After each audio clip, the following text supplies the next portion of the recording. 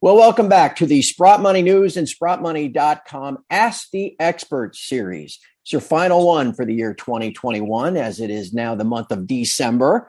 I'm your host, Craig Hemke, and joining us this month is Dr. Quentin Henney. Many of you will recognize him. He's one of the co-chairman of Novo Resources. He's a renowned geologist and someone that is highly respected in the precious metals industry. He's also now an advisor and director at Crescat Capital in Denver. Quentin, thank you so much for joining me this month. Thank you, Craig. Pleasure to be here. It's great to have you on. I know this is your first time, and we've gotten quite a few questions for you. I'll get to those in just a second. Though, of course, I just want to remind everybody this content comes from Sprott Money. So be sure to keep them in mind for all of your physical metal and physical metal storage needs. And of course, it's the holiday season. Don't forget that Eric is in the giving mood this year. If you haven't already, be sure to catch Eric's year-end wrap-up. He and I recorded that last Friday. That audio is linked at the Sprott Money page. You go to the Insights tab. Not only does he chat about junior miners everybody's been asking about, he's also giving away five, count them, 10-ounce Sprott silver bars. If you'd like one, all you got to do is go to that Insights tab on Sprott Money, find the details. What you do is you head over to Wall Street Silver's Reddit page, you hashtag Sprott Money, and then you tag 3 of your friends. That's all you got to do on the Sprott Money contest post. That will get you registered. All those details are on that Insights tab at SprottMoney.com. And again, that's where you can find the podcast wrap up that Eric and I recorded just a few days ago. Okay, with that, Dr. Henney, let's dive right in. Can I hit you with question number 1? I love it this way. All right, here we go. With this one, I think is right up your alley. With a few currencies in the world continuing to weaken, is there a preferred gold producing or exploration country that you prefer? Like Brazil, Turkey, that sort of thing. Does the currency regime kind of change how you look at a jurisdiction?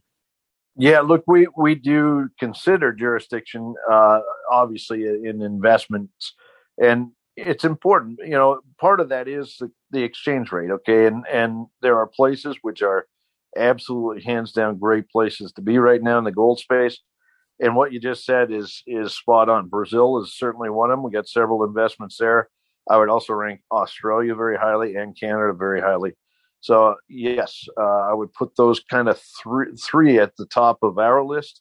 It's not to say there aren't other countries that are great to mine gold, but as far as jurisdictions go, those are our top 3.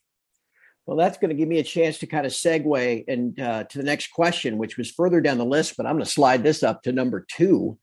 And this is on that jurisdiction line.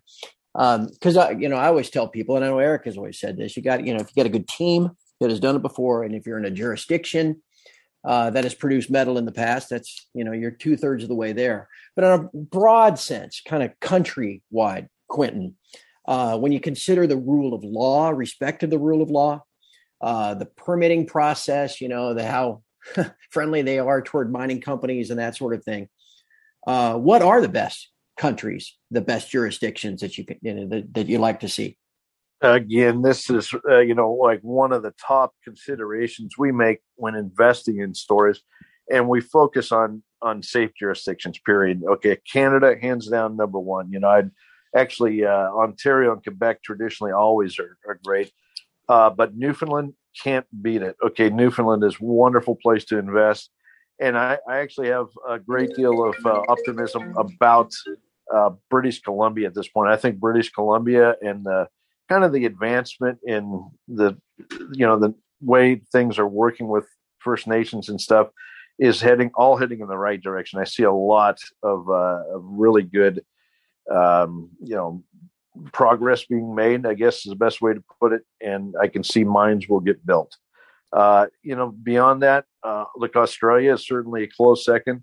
There is a bit of stuff that's in a state of flux right now in Australia, given the Rio debacle a couple of years ago. It has stirred up a lot of passions, and there's a lot of political motion at this time, which needs to kind of settle down. And once that clarity is in hand, I think the ranking of Australia will settle down again. I think it'll be a strong place to invest, but there is a bit of uncertainty there. U.S. is still favorable, very favorable. You have to look at it state by state, of course, in the U.S., but we love Nevada. We love Arizona. There's other places where we're seeing kind of a diminished status. Peru is certainly one politically, and then Mexico. Some of the rhetoric and stuff I've been hearing out of Mexico gives me a bit of pause. Like Brazil a lot. I think Brazil is actually moving in the right direction. And funny enough, Bolivia is moving in the right direction. We have a big investment in El Oro, of course. And I see Bolivia at about the same level, say Peru was late 1980s, early 1990s, when things started getting cleaned up and really heading in the right direction as far as mining investment goes. So that's kind of our general tone around jurisdiction. Well, then let's move on to question number 3. And I thought this is kind of a long question. I'm just going to read the whole thing to you and pick it apart from there. It is stated, in previous years, we've seen old mines with amazing grades closed down as metal prices slumped.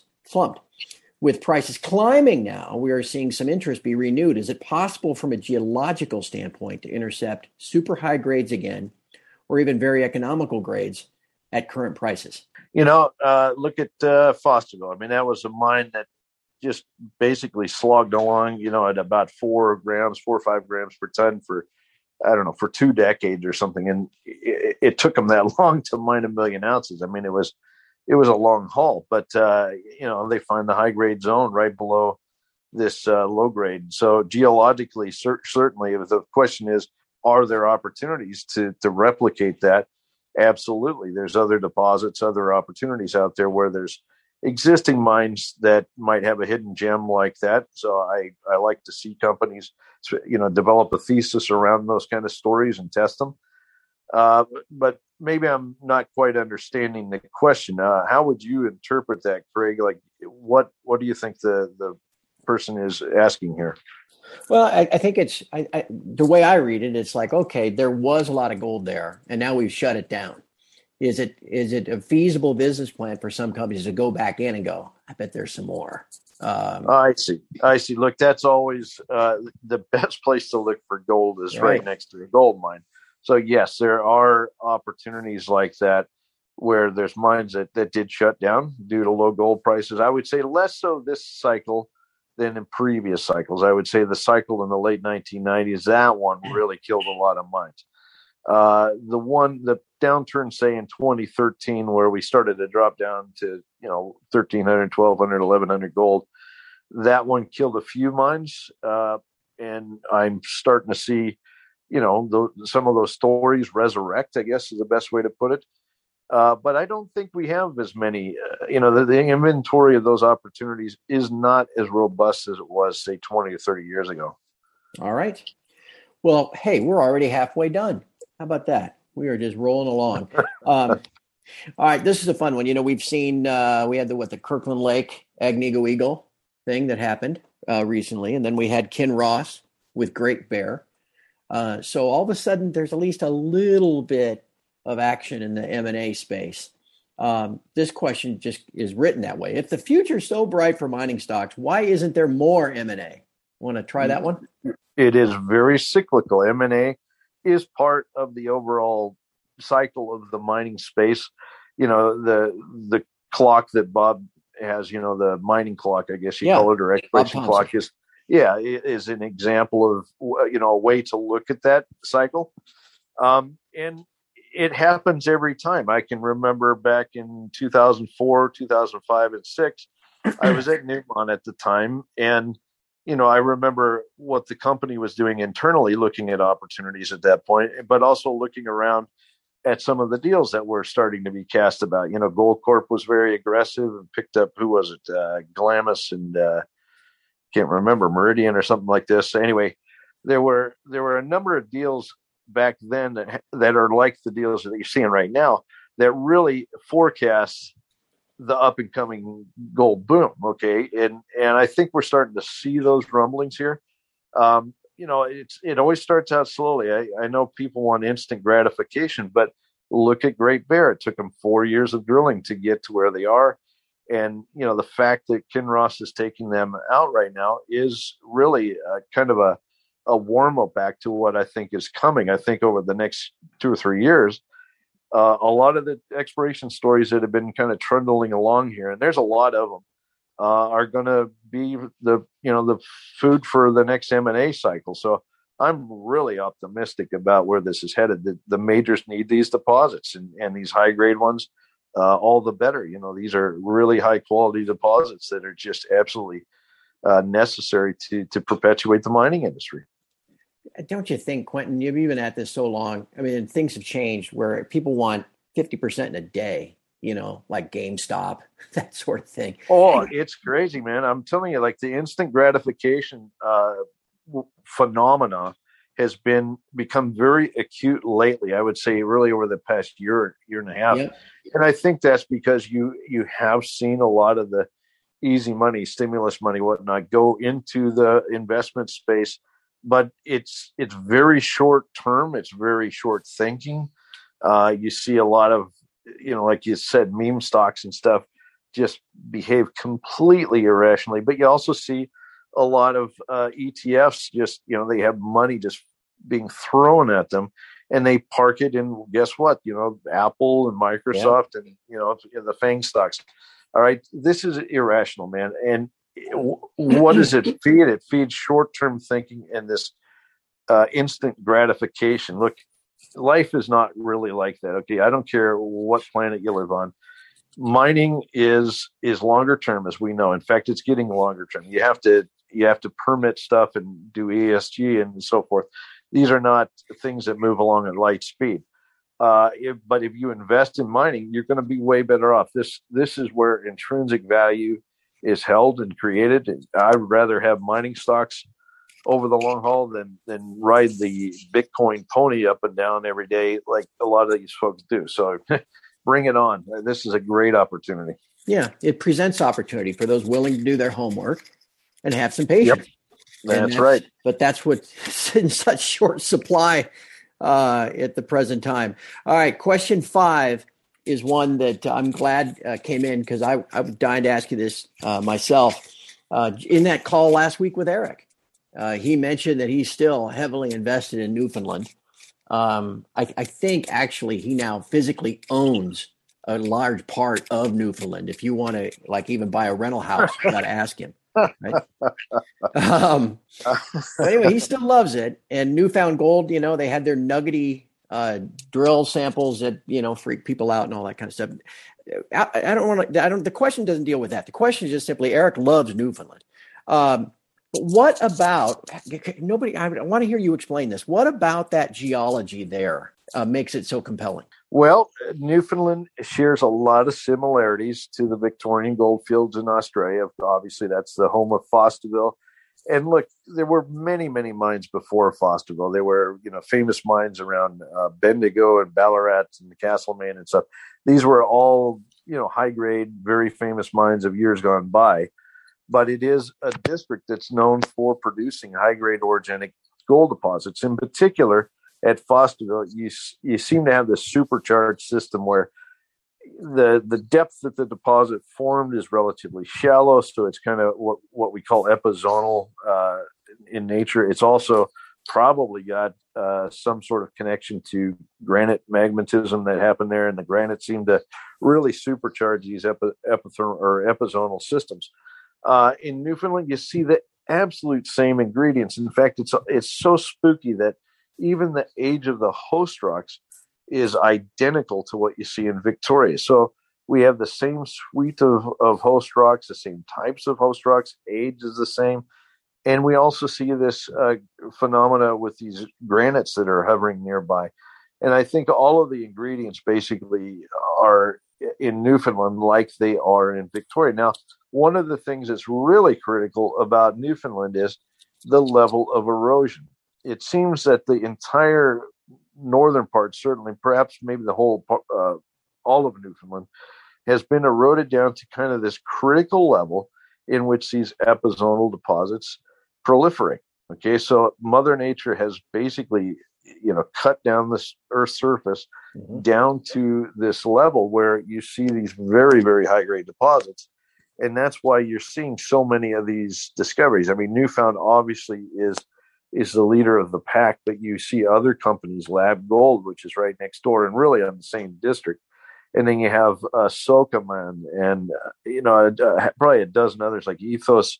Ethos has sampled some absolutely phenomenal grade stuff here. And they're on a different structural line, but they're in the same package of rocks due north of Gander.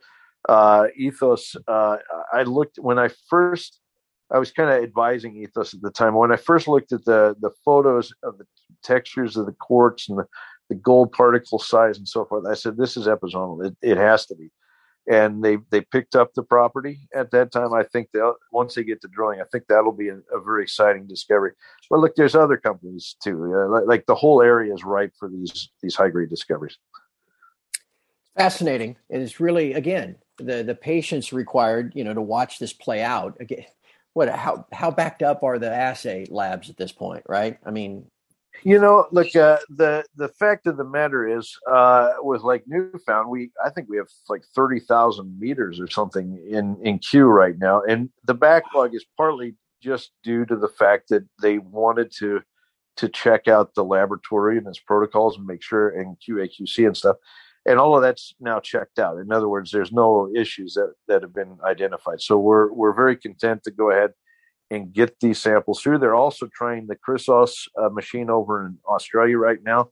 It took forever to get those samples through customs, which is just bloody annoying. But they got the samples through customs, and as I understand it, they're processing those right now. That will give us good data. The company's going to have a whole huge pile of assays come out in Q1 of 2022. So sit tight. Don't worry about the story. It's the gold's there. I remember when Kirkland hit, some of the high grade at Fosterville. My gosh, everybody's scratching their head, going, "How do we verify this? How do we reconcile this?" Because it's the same type stuff. It's simply nuggety gold, and it ended up being a wonderful story. Okay, so I'm not worried about Newfound. Newfound or any of the companies operating in Newfoundland. It is what it is, and these assay protocols, they work. So we're back on track, and we'll have lots of numbers here soon. Terrific. All right, Quentin, one last question to wrap up the year of Ask the Expert. So this is the last one. This gets to that homework we were talking about and people trying to decipher on their own what's good and what's bad. And this might be too broad of a question, so just answer it however you can. How does someone quantify what is a good or bad drilling result, or a promising versus a disappointing drilling result? Is it easily quantifiable by, grams per ton, that sort of thing?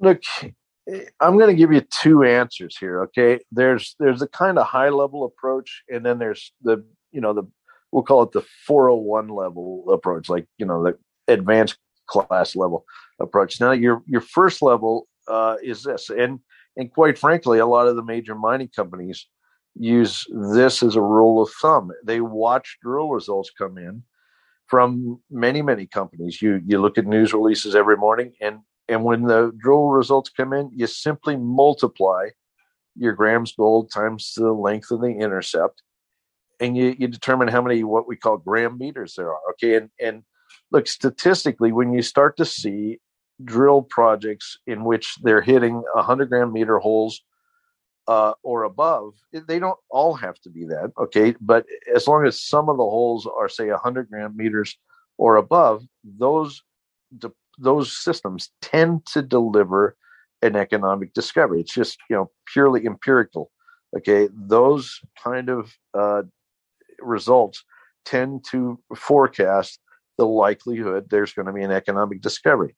You might only need, a handful, like maybe 3 or 4 holes out of a list of 50 might have 100 gram meter, but still that's a good omen. Okay. And yes, major mining companies use that as kind of a threshold, to understand the success of various exploration projects around the planet. Now, the second answer I'm going to give is, look, that's a very high level view. You also have to do the deeper dive at some point. You can't just go, oh, that I see 100 gram meter holes here. This is the winner, and just take it, for granted at that point, like this is a winner. Okay. You also have to then start doing a bit deeper dive and watching the story over time. Look, a great example, Great Bear. Okay. They drilled many holes. I don't know how many holes, but hundreds of holes, between 2017 and 2021. Now they're being taken out by Kinross. Okay.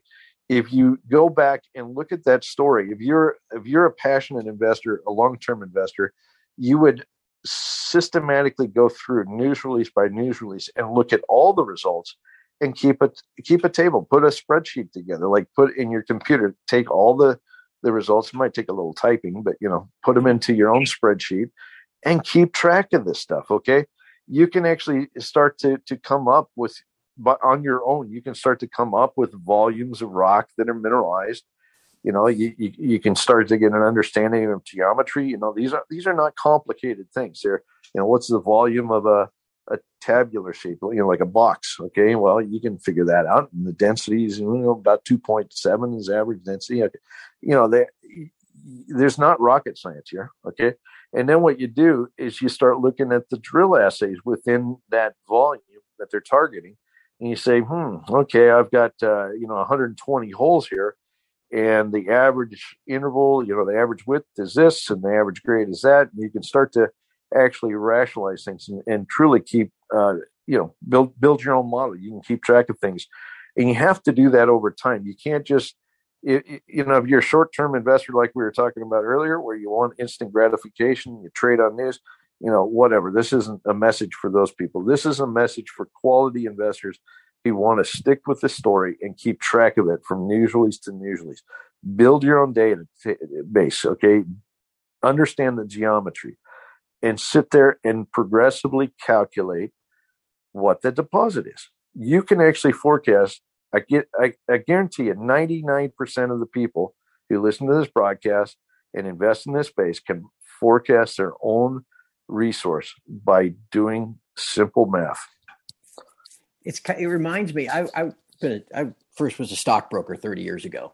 Kind of reminds me of what it was like to be a stockbroker 30 years ago and earlier. You'd contact the company, you find out how they're sitting, like the old Peter Lynch strategy. Remember with the Magellan Fund?